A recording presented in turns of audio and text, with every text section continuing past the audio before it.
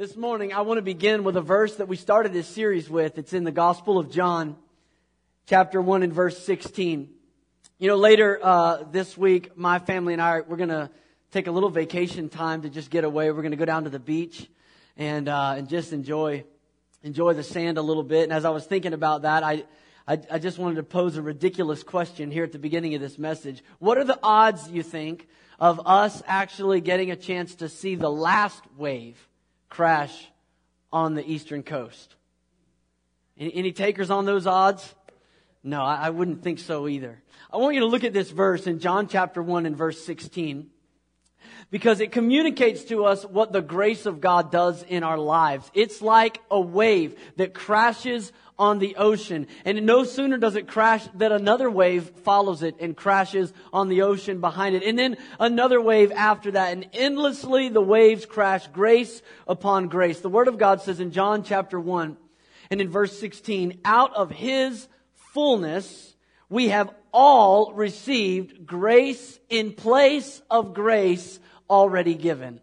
That's the picture I want you to get in your mind of the grace of God just coming. There was grace already. There was grace that got you up this morning. There was grace that got you this far. But now here comes another wave of grace replacing the grace that's already been given in your life. God's grace wants to overwhelm you. And I hope that as you've listened to the Word of God, especially if you've been here for the last couple of weeks, and you've, even in hearing Chris talk about another dimension of grace a moment ago, the grace of giving, the grace of generosity, everything that God asks of you, He equips you for. That's how good God is. His grace is sufficient, Paul wrote, for our time of need. The Bible says this in Micah chapter 7 and verse 19. It says, "You will again have compassion on us. You will tread our sins underfoot and hurl our iniquities into the depths of the sea." That's what grace does. When the waves of God's grace crash on the shores of your life, it draws all of the iniquity and sin into the sea of forgetfulness to be remembered no more. Aren't you thankful for God's grace that redeems us, that saves us, that throws our sins into the sea of forgetfulness and puts up a no fishing sign? God says they'll never be remembered or brought before me again.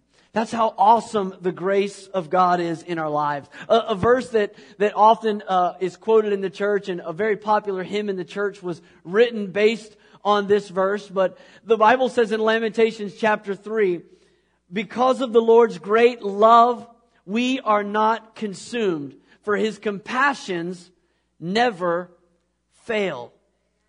Look at the next verse. It says, "They are new every morning. Great is your faithfulness." And we often say it in the King James Version, "Great is thy faithfulness. Morning by morning, His mercies are new."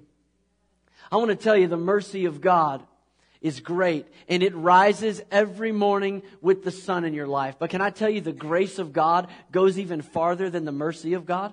That's how amazing grace is. You see, mercy was willing, when you look at the story of the prodigal son in Luke chapter 15, mercy was willing to welcome the boy back into the house. You remember that story, right? The prodigal son took his half of the inheritance. He went out and he spent it on wild living until he had spent it all, and all of his friends left him, and he found himself eating with the pigs.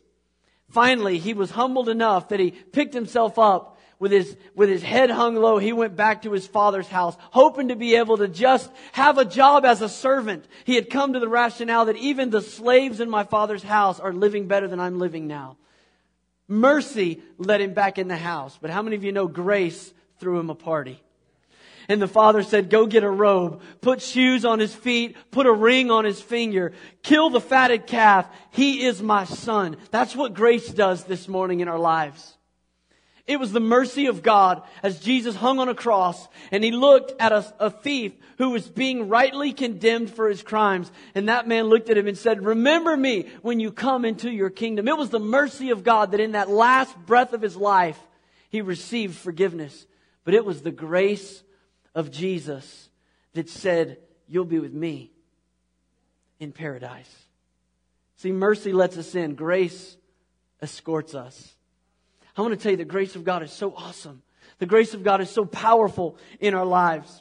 And so in this series, what I've been doing is really just giving you 3 ways that grace works. 3 ways that grace works. And today I want to talk about that third way. But if you have your Bibles there, would you turn with me to the book of Galatians? This is where we've launched from the last 2 Sundays, and we'll begin there again today. In Galatians chapter 1, Paul began with a greeting to the church. In verse 3, he said, "Grace and peace to you from God our Father and the Lord Jesus Christ, who gave Himself for our sins to rescue us from the present evil age, according to the will of God and Father. To Him be glory forever and ever." That was grace working in salvation. Grace works for you, to save you. That's what the grace of God does. It was God's good pleasure, the Word says, to pour out His wrath on Jesus instead of us. That's the grace of God working for your life. That's saving grace. Last week we talked about another dimension of the grace of God, and you see it just a couple of verses later. In verse 6, Paul wrote, here in Galatians 1 still, he said, "I am astonished that you are so quickly deserting the one who called you to live in the grace." Somebody say, live in the grace. The one who called you to live in the grace of Christ, and now you are turning to a different gospel. The Bible calls us not only to be saved by grace, but to live in grace. This is not grace working for us. This is grace working in us. Not for salvation, but for sanctification. The reality that God loves you and accepts you just the way you are is one complete truth of the Word of God. But another aspect of that truth is that He loves you far too much to leave you the way He found you. And so He redeems you. He puts a robe on you. He puts a ring on your finger. He gives you a new pair of shoes. He cleans you up and He pulls up a seat at His table. And the longer that we journey with Jesus in grace, the more our lives reflect His character.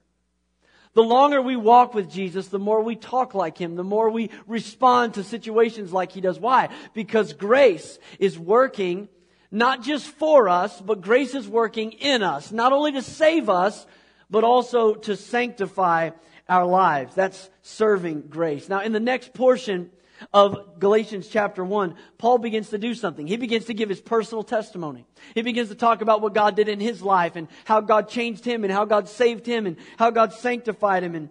And we're not going to read all of it today, but in verse 13, all the way to chapter 2 and verse 10, he gives his testimony. What I want to do is I just want to look at a couple of words. So go with me to verse 13 of Galatians chapter 1. I just want to look at a couple of words in his testimony here. He says in verse 13, "For you have heard of my previous way of life." Can I just pause, and you don't have to answer this out loud because I know the answer, but does anybody here have a previous way of life that people have heard about? Maybe even a previous way of life that gave you a reputation that you've had to outlive and get over and overcome. Maybe you still have some of those friends that haven't known you in the last little bit. And so when they see you, they still associate you with your previous way of life. And you feel uncomfortable in their presence because you know they're thinking of the old you. Well, Paul had an old previous way of life that he wasn't too proud of. He was a persecutor of the church. And he wasn't quiet about it. He was notorious. People feared his name. And so when he writes to the church at Galatia, he said, "You know of my previous way of life." And they absolutely did. This was a man who persecuted the church. He goes on to tell them, these people that are teaching you that you need to obey the law in order to be saved, they're trying to teach you that you need to do works because the cross was not enough.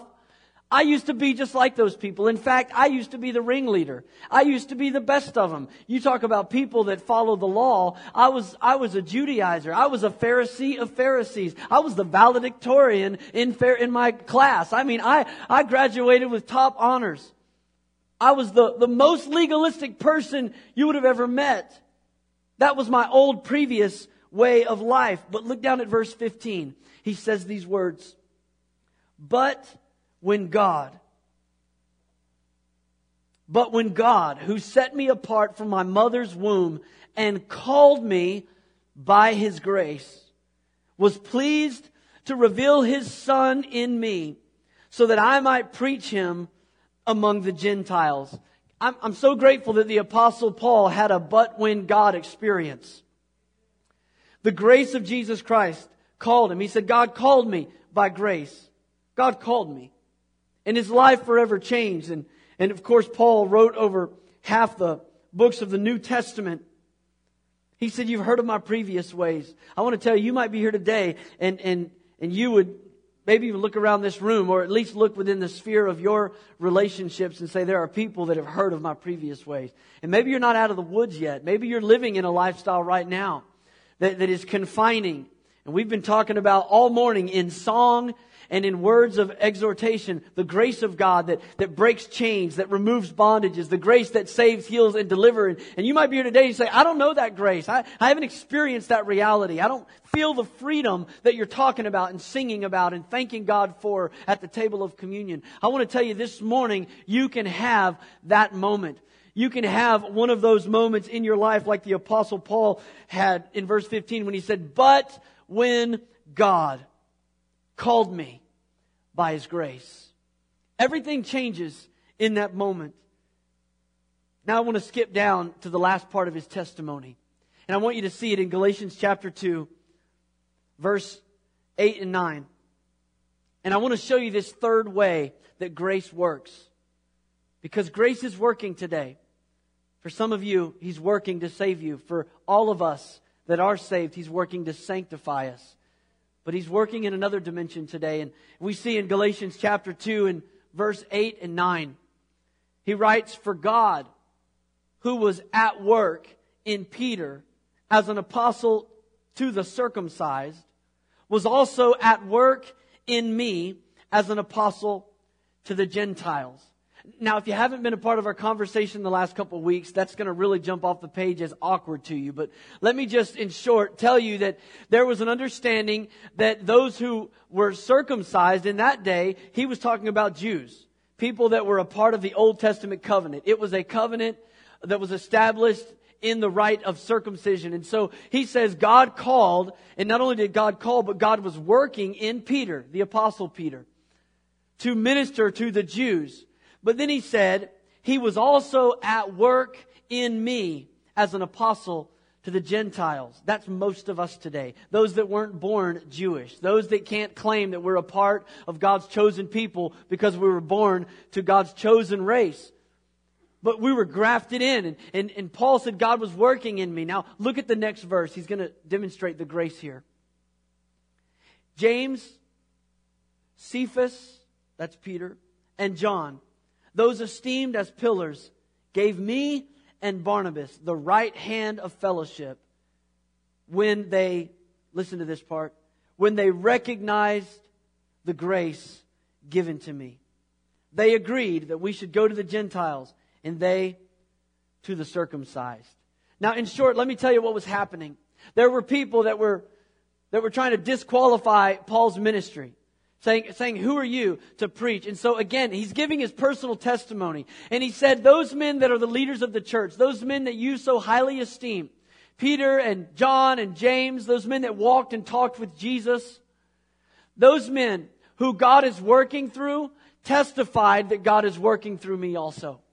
They testified to the grace, he said. They recognized the grace. And I want to just pose a question for us this morning. When they recognized the grace of God working in Paul's life, what did they see? Was it saving grace? Was it that they just saw that God had saved him? I don't think so. I mean, they surely saw that. Was it sanctifying grace? Did they say, wow, you know what? God is really changing that guy's life. He used to hate the church and boy, he's just a different guy now. The anger issues are gone. You know, he's not dragging folks to jail anymore. He's not beating on anybody anymore. Man, God's doing a work in his life. No.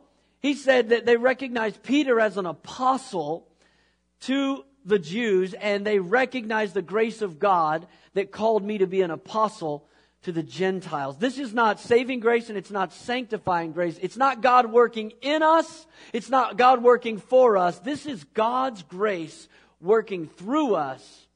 It's serving grace. And I want to tell you this morning that God has a grace for your life that is a grace of service. There's something that He's called you to do. There's some purpose that He has for you in the earth beyond just singing His praises and living a good life. He wants to save you. He wants to sanctify you. And then by His grace, He wants to equip you for service. Now I want us to look this morning in Ephesians, quickly, Ephesians chapter 4, verse 11 through 13. There was a grace that was given to Paul to serve the church of Jesus Christ. And Ephesians chapter 4 tells us what this looked like. He was an apostle to the Gentiles. The Word of God says in Ephesians 4, beginning in verse 11, so Christ Himself gave the apostles, the prophets, the evangelists, the pastors, and the teachers to equip His people for works of service. So that, here's the reason that God gave those 5 positions. So that the body of Christ may be built up until we all reach unity in the faith and in the knowledge of the Son of God and become mature, attaining to the whole measure of the fullness of Christ.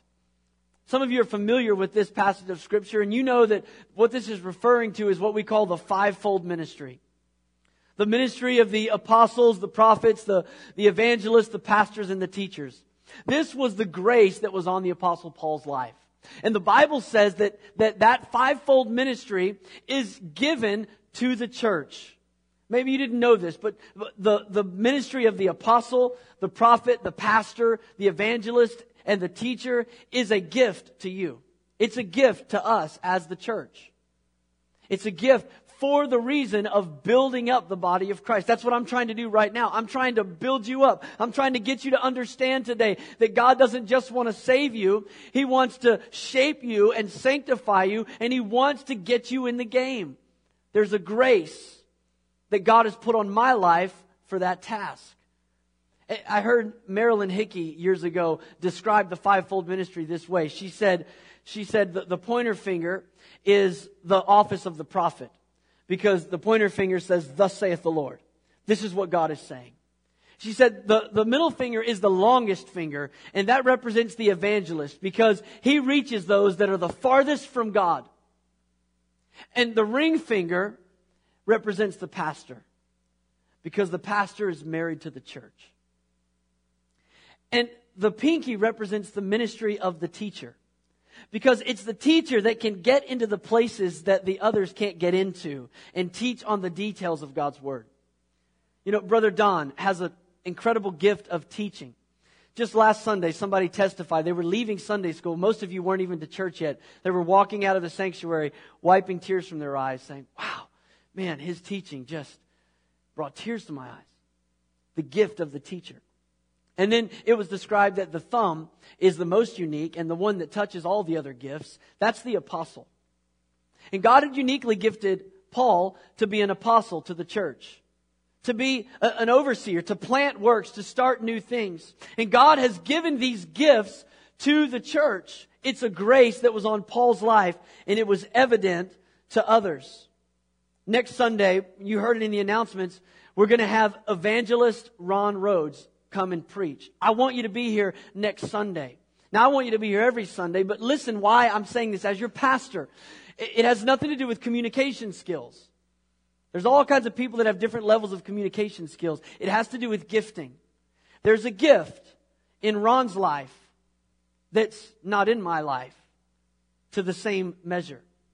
Now, Paul told Timothy, do the work of an evangelist. So we're all called to share the gospel with lost people. But when you get around somebody that has the grace of an evangelist on their life, it's just different.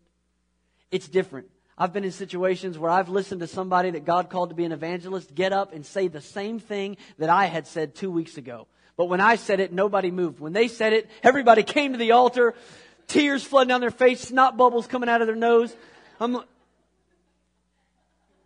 I just shake my head and say, thank you for your grace. Thank you for your grace. Because I've also sat across the table with men like that, and they said, man, I could never do what you do. Like, man, I get to come in and preach the word, and then I pack my suitcase and I get out of there. You got to deal with folks like all the time. But there's a grace on your life for what God's called you to. Be here next Sunday to experience one of the gifts, God's 5 gifts to the church. But you might be here today and you say, I'm not called to the fivefold ministry. I'm not an apostle, a pastor, a prophet, a teacher, an evangelist. I don't have one of those gifts in my life. I want to tell you that God has a grace for you to serve in the body of Christ. Whether it's in the fivefold ministry or not, there's a gift of service. In fact, we use the term a lot in the church, spiritual gifts. It's a Bible term. We use the word spiritual gifts, discovering your spiritual gifts and using your spiritual gifts. That word in the Greek, where it was written, is the word charismata. And that word comes from the root charis. You want to know what the word charis is? Grace. They're grace gifts. Your spiritual gift is a gift of grace from God. And your spiritual gift is like the concrete expression of charis, of grace. When you operate in your grace gift, you demonstrate the grace of God to others. That's what we were experiencing as the ladies led us in worship today. We were just sensing the grace of God. We were feeling the grace of God flowing through their gifts. So quickly, there's 5 things that I want to tell you this morning about your gift. Not gifts, your gift. I want to tell you 5 things about your gift. And I'm going to give you the first 2 together. Number 1 and 2 are the distribution of gifts and the diversity of gifts. And I'm going to give them to you together because Paul packs them together in 1 Corinthians chapter 12. If you want to turn there with me, we're going to go, it's just to the left of Galatians, 1 Corinthians chapter 12. I want you to see that this gift, this grace of serving,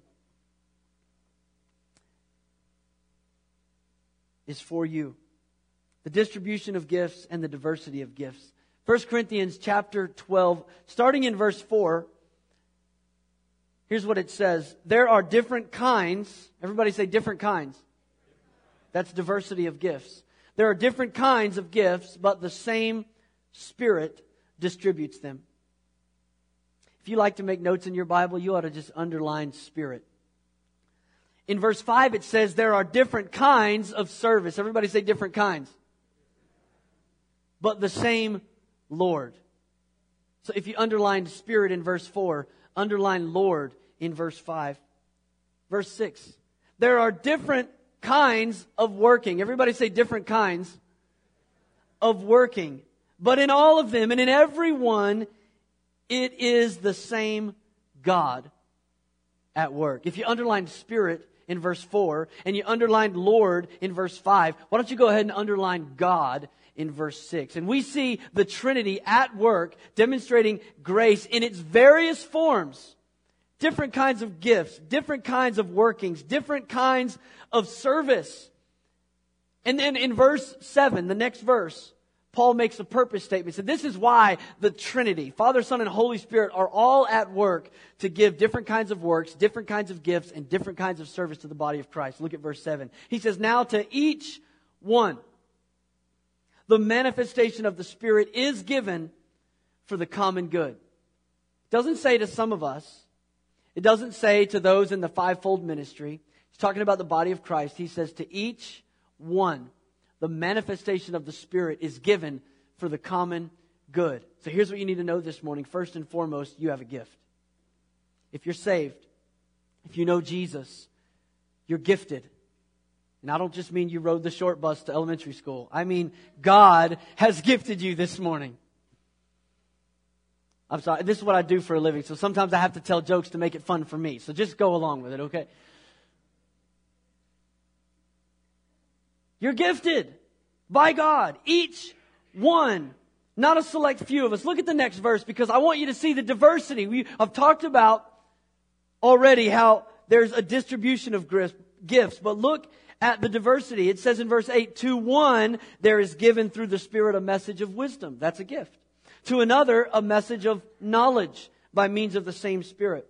To another, faith by the same Spirit. To another, gifts of healing by that one Spirit. To another, verse 10 says, miraculous powers. And to another, prophecy. To another, distinguishing between spirits. To another, speaking in different kinds of tongues. And still to another, the interpretation of the tongues. Now, I'm not going to take the time this morning to teach on each of the gifts. That's not really my desire and my goal today. There's not enough time to teach on all the gifts and how they're operated in. But what I want you to see out of this text is that there's a multitude of gifts. There's a diversity of gifts. And the Holy Spirit has personally selected a gift for you. In fact, that's what the very next verse says. Look at verse 11. All of these are the work of one and the same Spirit. And He, the Holy Spirit, He distributes them to each one just as He determines. That means your gift will be given to you specifically for the purpose of serving one another. It's a serving grace, and you received it when you got saved, when you received the Spirit into your life. The spirit of sonship, the spirit of adoption. When Jesus became the Lord of your life, He came to live on the inside of you. The Holy Spirit didn't show up in your house empty-handed. He came with a gift. He gave you a grace to serve God. He gave you a grace. Listen to this verse. Don't turn to it. Romans chapter 12, verse 6 says, we have different gifts according to the grace given to each of us. There's diversity of gifts. There's distribution of these gifts. Let me give you 3 and 4 together.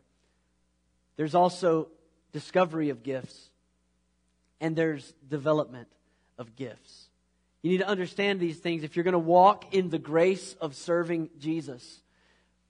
There's discovery of gifts, and then there's development of gifts. Because the Holy Spirit has personally selected a gift for each and every one of us. We need to learn how to walk in it. And the reason we need to learn how to walk in that gift and operate in that gift is because the body of Christ needs you to. In fact, Paul goes on in 1 Corinthians 12 to talk about how the hand cannot say to the foot, I don't need you. The eye cannot say to the ear, we have no need of you. And the same way we wouldn't say that in a practical sense. He says, don't say that in the body of Christ. You might have a different gift than somebody else. They might do things different than you. But you can't say to them, we don't need you. Have you ever stubbed your toe before? You get a revelation from God on how important that little thing is. Right? All of a sudden, you can't do anything without thinking about it. My wife stubbed her toe about 3 weeks ago. She kicked the ottoman in the dark. And still, it's bugging her. She tried on a pair of shoes the other day. And boy, she got out of those quick. She said, I can't wear these yet. We can't say to any other part of the body of Christ, I don't need you. We need you to operate in your gifting. The Bible says in 1 Corinthians 12, this is how he begins his dialogue. In verse 1, he says, now brothers, in all sincerity, he says, now brothers, I don't want you to be uninformed about spiritual gifts. I like the older translation that says, now brothers, we do not want you to be ignorant about spiritual gifts. Well, I can say amen to that. I don't want you to be ignorant about spiritual gifts. I want you to know what your gift is. I want you to understand that you have one, that God didn't somehow overlook you in the process of saving you. He gave you a gift, and it's unique, and the church needs you to thrive in that gift. The Bible says in Ephesians 5:17, therefore do not be foolish, but understand what the Lord's will is for your life. God has a will for your life. Here's the thing about your gift, though. Discovering your gift from God is a lot like learning how to ride a bicycle. What I mean by that is this. I can't say I've taught my daughter how to ride a bicycle until she can honestly say, I know how to ride a bicycle. So the learning and the application have to go hand in hand. I mean, I can't say, oh yeah, my daughter's only 2, but I taught her how to ride a bike. And you say, your daughter can ride a bicycle? Oh, no. I just taught her how to ride a bike. See, it doesn't mean the same thing. So for me to be able to say, I taught her to ride a bike, she has to actually be able to ride a bike. And to be able to ride a bike, she actually has to climb up on the seat and start pedaling and going down the road a little ways. That's the way it is with our spiritual gifts. We need to discover those gifts. what they are. And then we need to begin to develop them. There's actually a point where we get up on the bicycle of grace and we begin to pedal, we begin to operate, and we begin to do the things that God has gifted us and enabled us to do. And can I tell you, there's a lot of people that say, I don't know what my gift is. And I'll say, well, where do you serve in the church? Well, I don't really do anything because I don't know where my gift is. That's like my daughter saying, well, I don't know how to ride a bike. And saying, well, have you tried? Well, no, because I don't know how to ride a bike. You can't learn how to ride a bike until you get on a bike and try to ride one. You can't discover what your gifting is until you step into a place of service. And as you serve, God gives you the grace to reveal those things that you're qualified more to do. Those things that come more naturally to you. Those things that you have more of a desire to do. Those things that you're more passionate about. There's a lot of people in this room that have absolutely no desire whatsoever to stand up here where I'm standing and to speak. I mean, they don't want to preach. They don't want to make an announcement about a bake sale. I mean, they don't want to do anything. Like, don't give me the mic. Don't put me up front. That's not my gift. And you know what? That's fine. Because if everybody had that gift, who would say amen? Amen?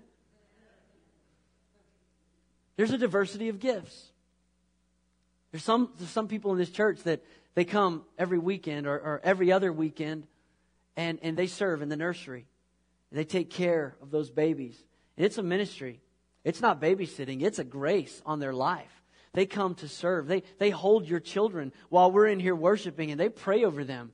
They sing little songs like, yes, Jesus loves me, for the Bible tells me so. And those little kids, before they get out of our 1- and 2-year-old nursery, they might not be able to explain the Romans road and the plan of salvation, but they know that Jesus loves me. They know that the Bible is good. And they know that coming to church is fun. That's a ministry that our kids need. And some people have a grace for that. I tried nursery ministry once.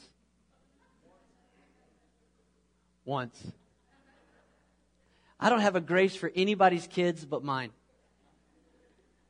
And when it comes to diaper, that grace only lasted about 6 months. And I was like, they're old enough to be potty trained now, right? I mean, 6 months is old enough, right? How long am I going to do this? When you got a 1.5-year-old still, messing up diapers, I have no grace for that child.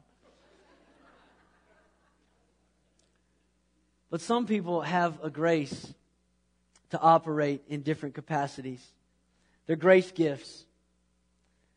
And let me just say this about the grace gifts and operating, using this metaphor of riding a bicycle. I didn't ride correctly the first time I got on a bicycle. In fact, I've fallen off many bicycles in my life. But could you imagine this? Imagine that my father wanted to bless his grandchildren. So he bought my daughter a bicycle. And she got on that bicycle and she took off down the sidewalk. And then she wrecked and she fell. Now imagine if me, being her father, walked outside and picked up that bike and said, I can't believe that. And then I just threw that bicycle in the trash. So we're getting rid of that thing. That would be sad. It would be a shame. But a lot of pastors and a lot of churches have done that with the gifts of the Spirit. Because they saw somebody that was still trying to figure out how to pedal, fall. And maybe they operated in the gift, but they didn't exactly do it right. And they go, we don't need that stuff in our church. Man, that just causes confusion. Out with prophecy, out with tongues, out with interpretation of tongues. We don't need that anymore. And they just throw the whole bicycle away. But it was a gift from our Father. The Spirit selected something for you to do, selected something for me to do at the point of salvation so that I could serve Him well. And so we need the church to be an atmosphere where grace can operate. We need the church to be an atmosphere where people can learn and discover their gifts, because gifts of the Spirit are cultivated in the soil of grace. Not judgment, not harshness, not condemnation, but a place of grace. Upstairs this morning, our kids are going to be breaking into small groups at some point during this service. They may be in small groups right now. Those kids are going to have the opportunity to pray for one another. There's a lot of kids up there that go, I don't know how to pray. But there's grace in that moment, in a smaller setting, for them to learn how to pray. We experience that all the time on Wednesday nights. I know our time is getting away from us, but can I just appeal to you? If you don't know your gifting, you don't really know how God wants to flow through you. You know how He's worked for you in salvation. You understand that God's working in you for sanctification. But the idea of God working through you to minister to other people is just out there too far. And you don't really know how that works. Can I tell you that our Wednesday night prayer gathering from 7 to 8 o'clock every week is a place where we allow training wheels, if I could say it that way. It's a place where you can discover the gift of God in your life. You can crash and fall and get back up again. Because it's a gathering of believers. And if you fall or you try to allow God to use you to speak to somebody and then it doesn't go right, we're not going to lose our faith and lose our trust in God. No, we're going to say, hey, you know what? They're growing in grace. They're growing in grace. But we discover those gifts by exercising them. Here's the thing about the gifts of God in your life. Now, I got to be honest, I don't ride bike too often anymore. But when I do have to get somewhere and a bicycle is my only mode of transportation, I never think about how to ride a bike. How about you? I just think about where I'm going. That's where God wants you to get in your spiritual gifts. So you don't have to think about how to use the gift. You just think about where you're going. That's what God wants to do in your life. He wants to train you and equip you so that when an opportunity for ministry comes, you go, how do I pray for someone? No, you don't say, how do I pray for someone? You just go and you just be the vessel that God uses to administer His grace in that moment.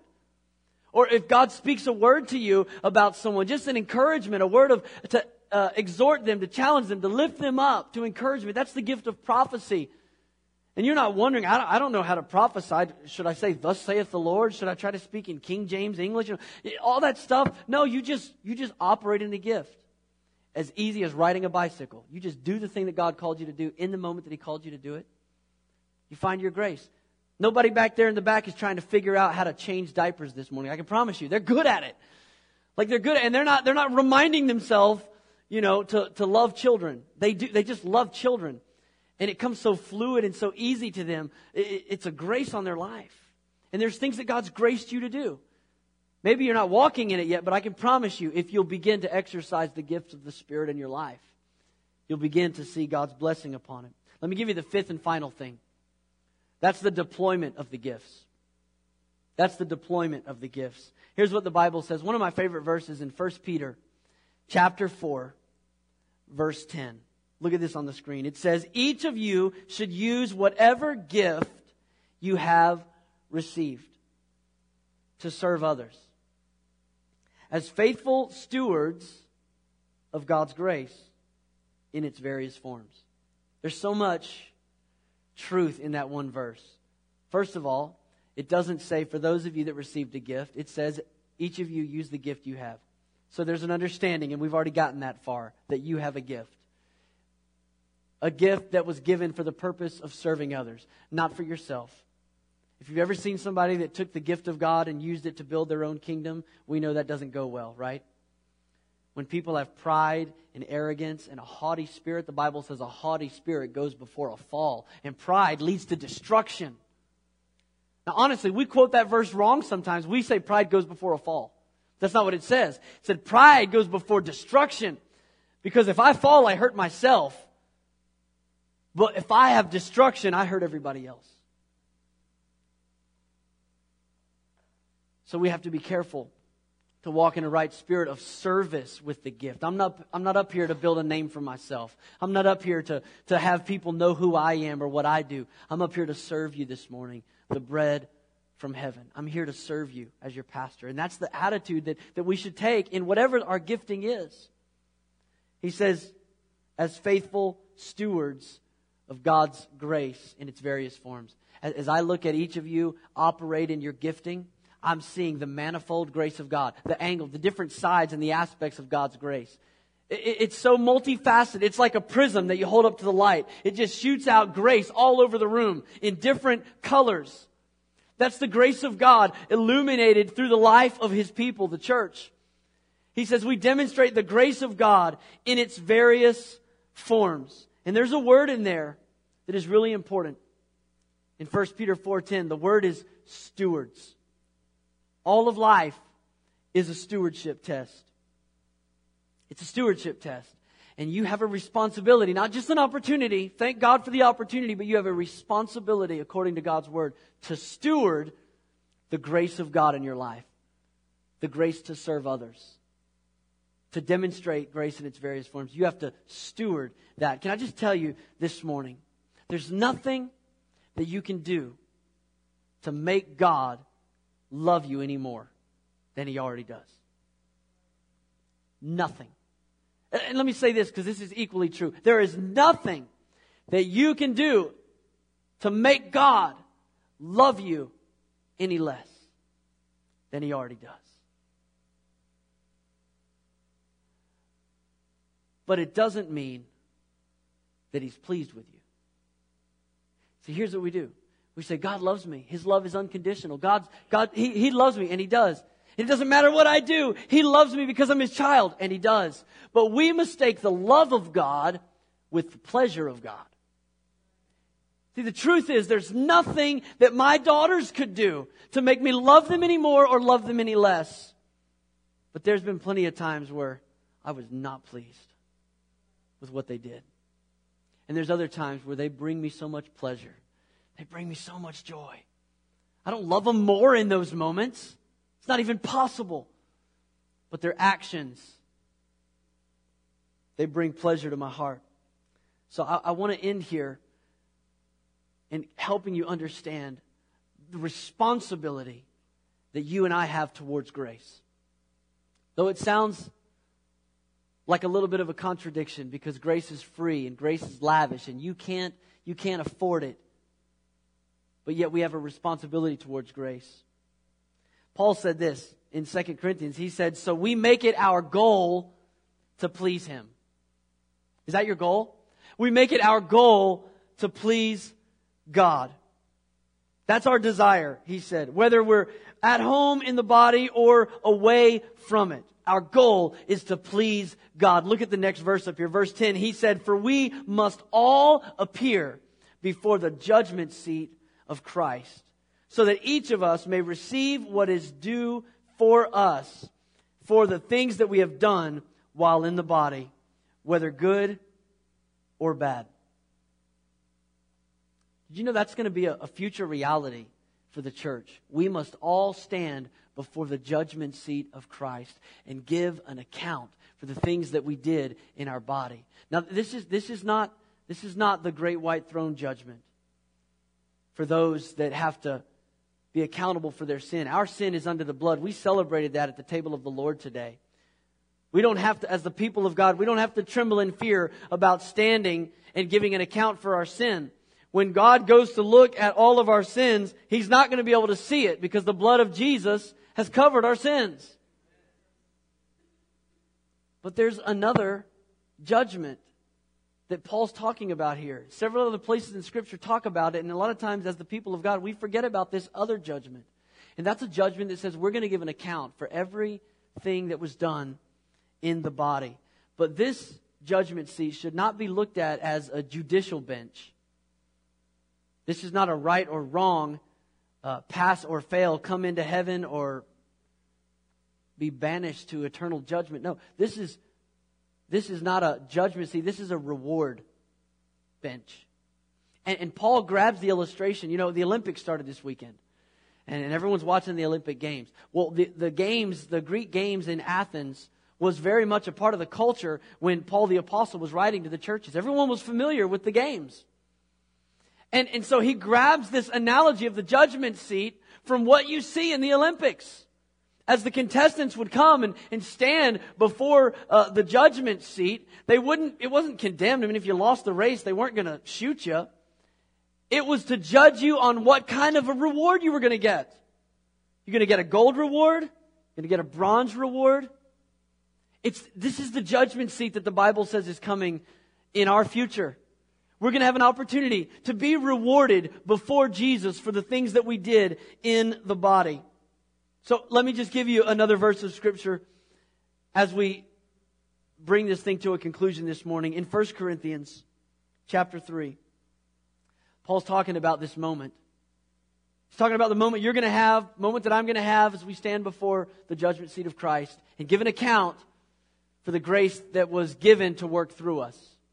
Grace for service. He says in 1 Corinthians 3, verse 10, he appropriately begins with these words, by the grace God has given me, I laid a foundation as a wise builder.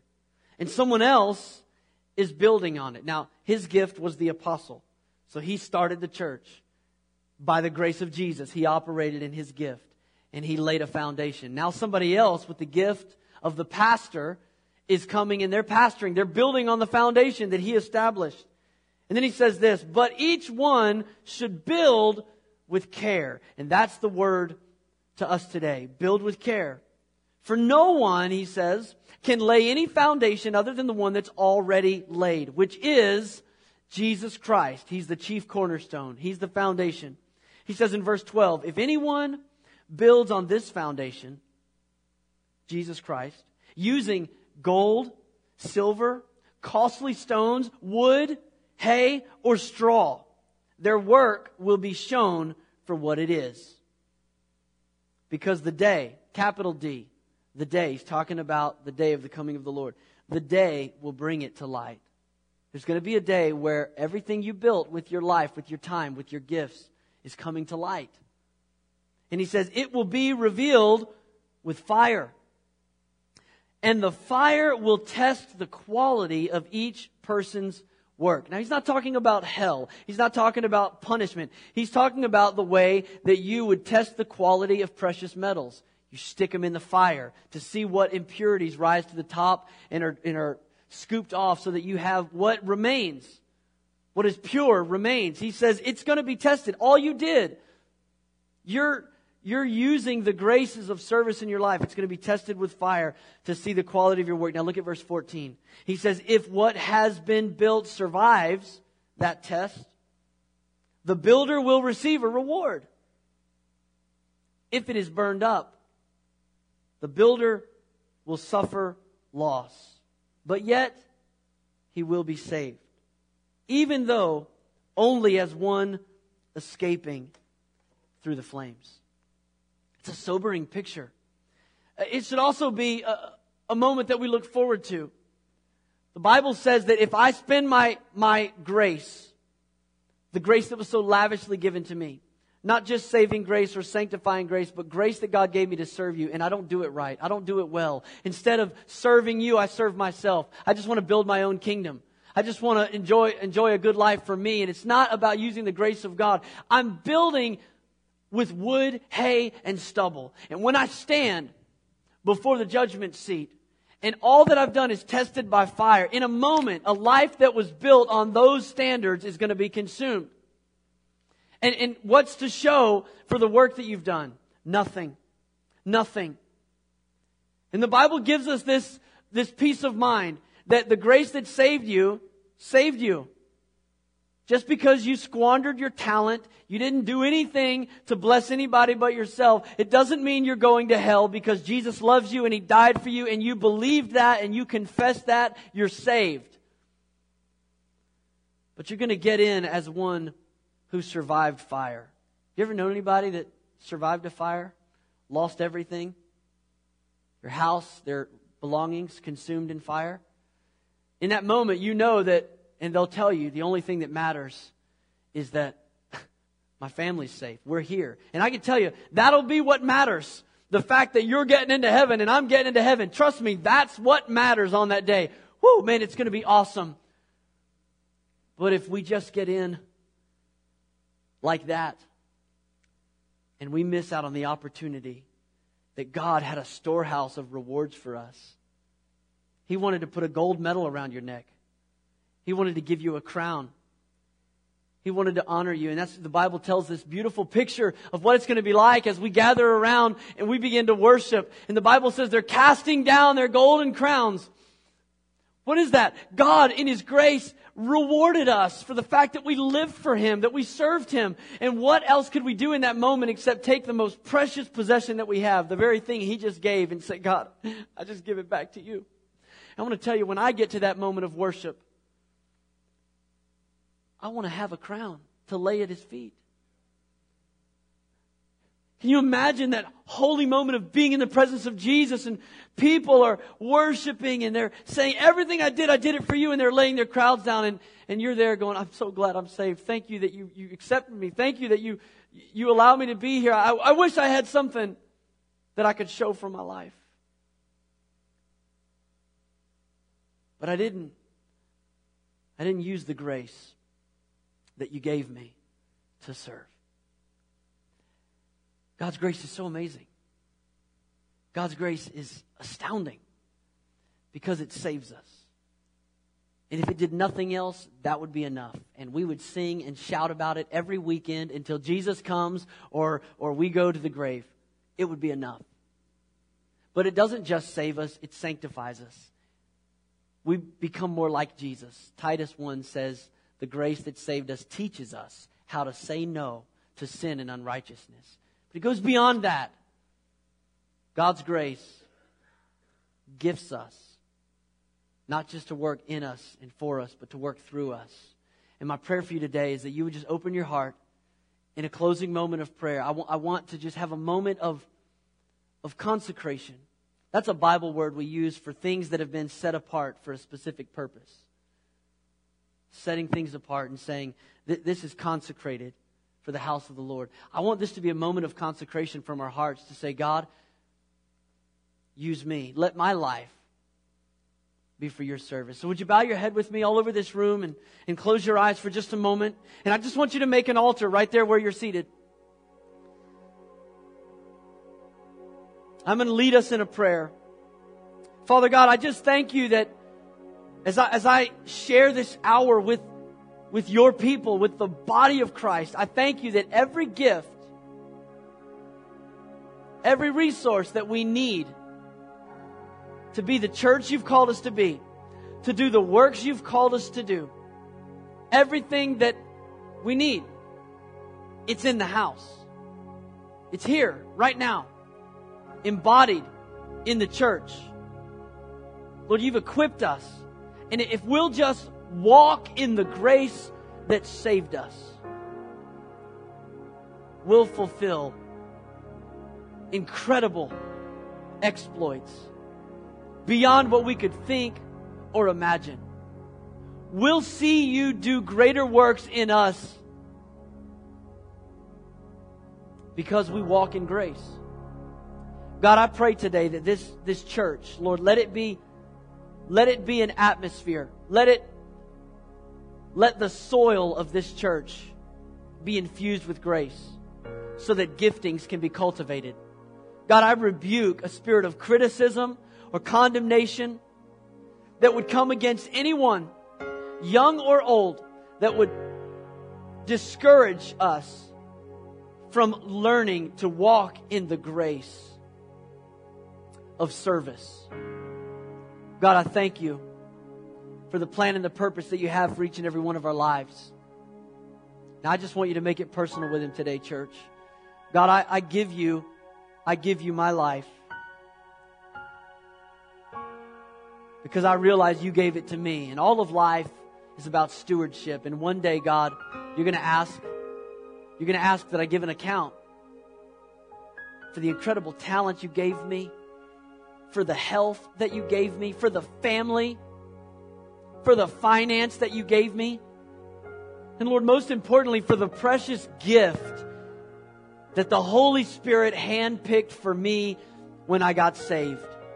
You gifted me for service. God, one day I know I'll give an account for what I've done in this body.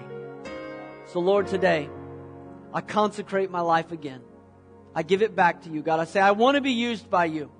I want to serve you. God, teach me by your Holy Spirit, by the example of others, brothers and sisters in Christ. Teach me how to walk in the grace of service. Lord, give me the boldness to try something I've never done before, because experience is a great teacher. And this is a safe place to fall off the bike. So God, give me the boldness to be used by you, to love others, to serve others. God, I thank you. Thank you for your amazing grace that covers us. In Jesus' name, amen. Would you stand with me today, all over this room, as we get ready to close this service?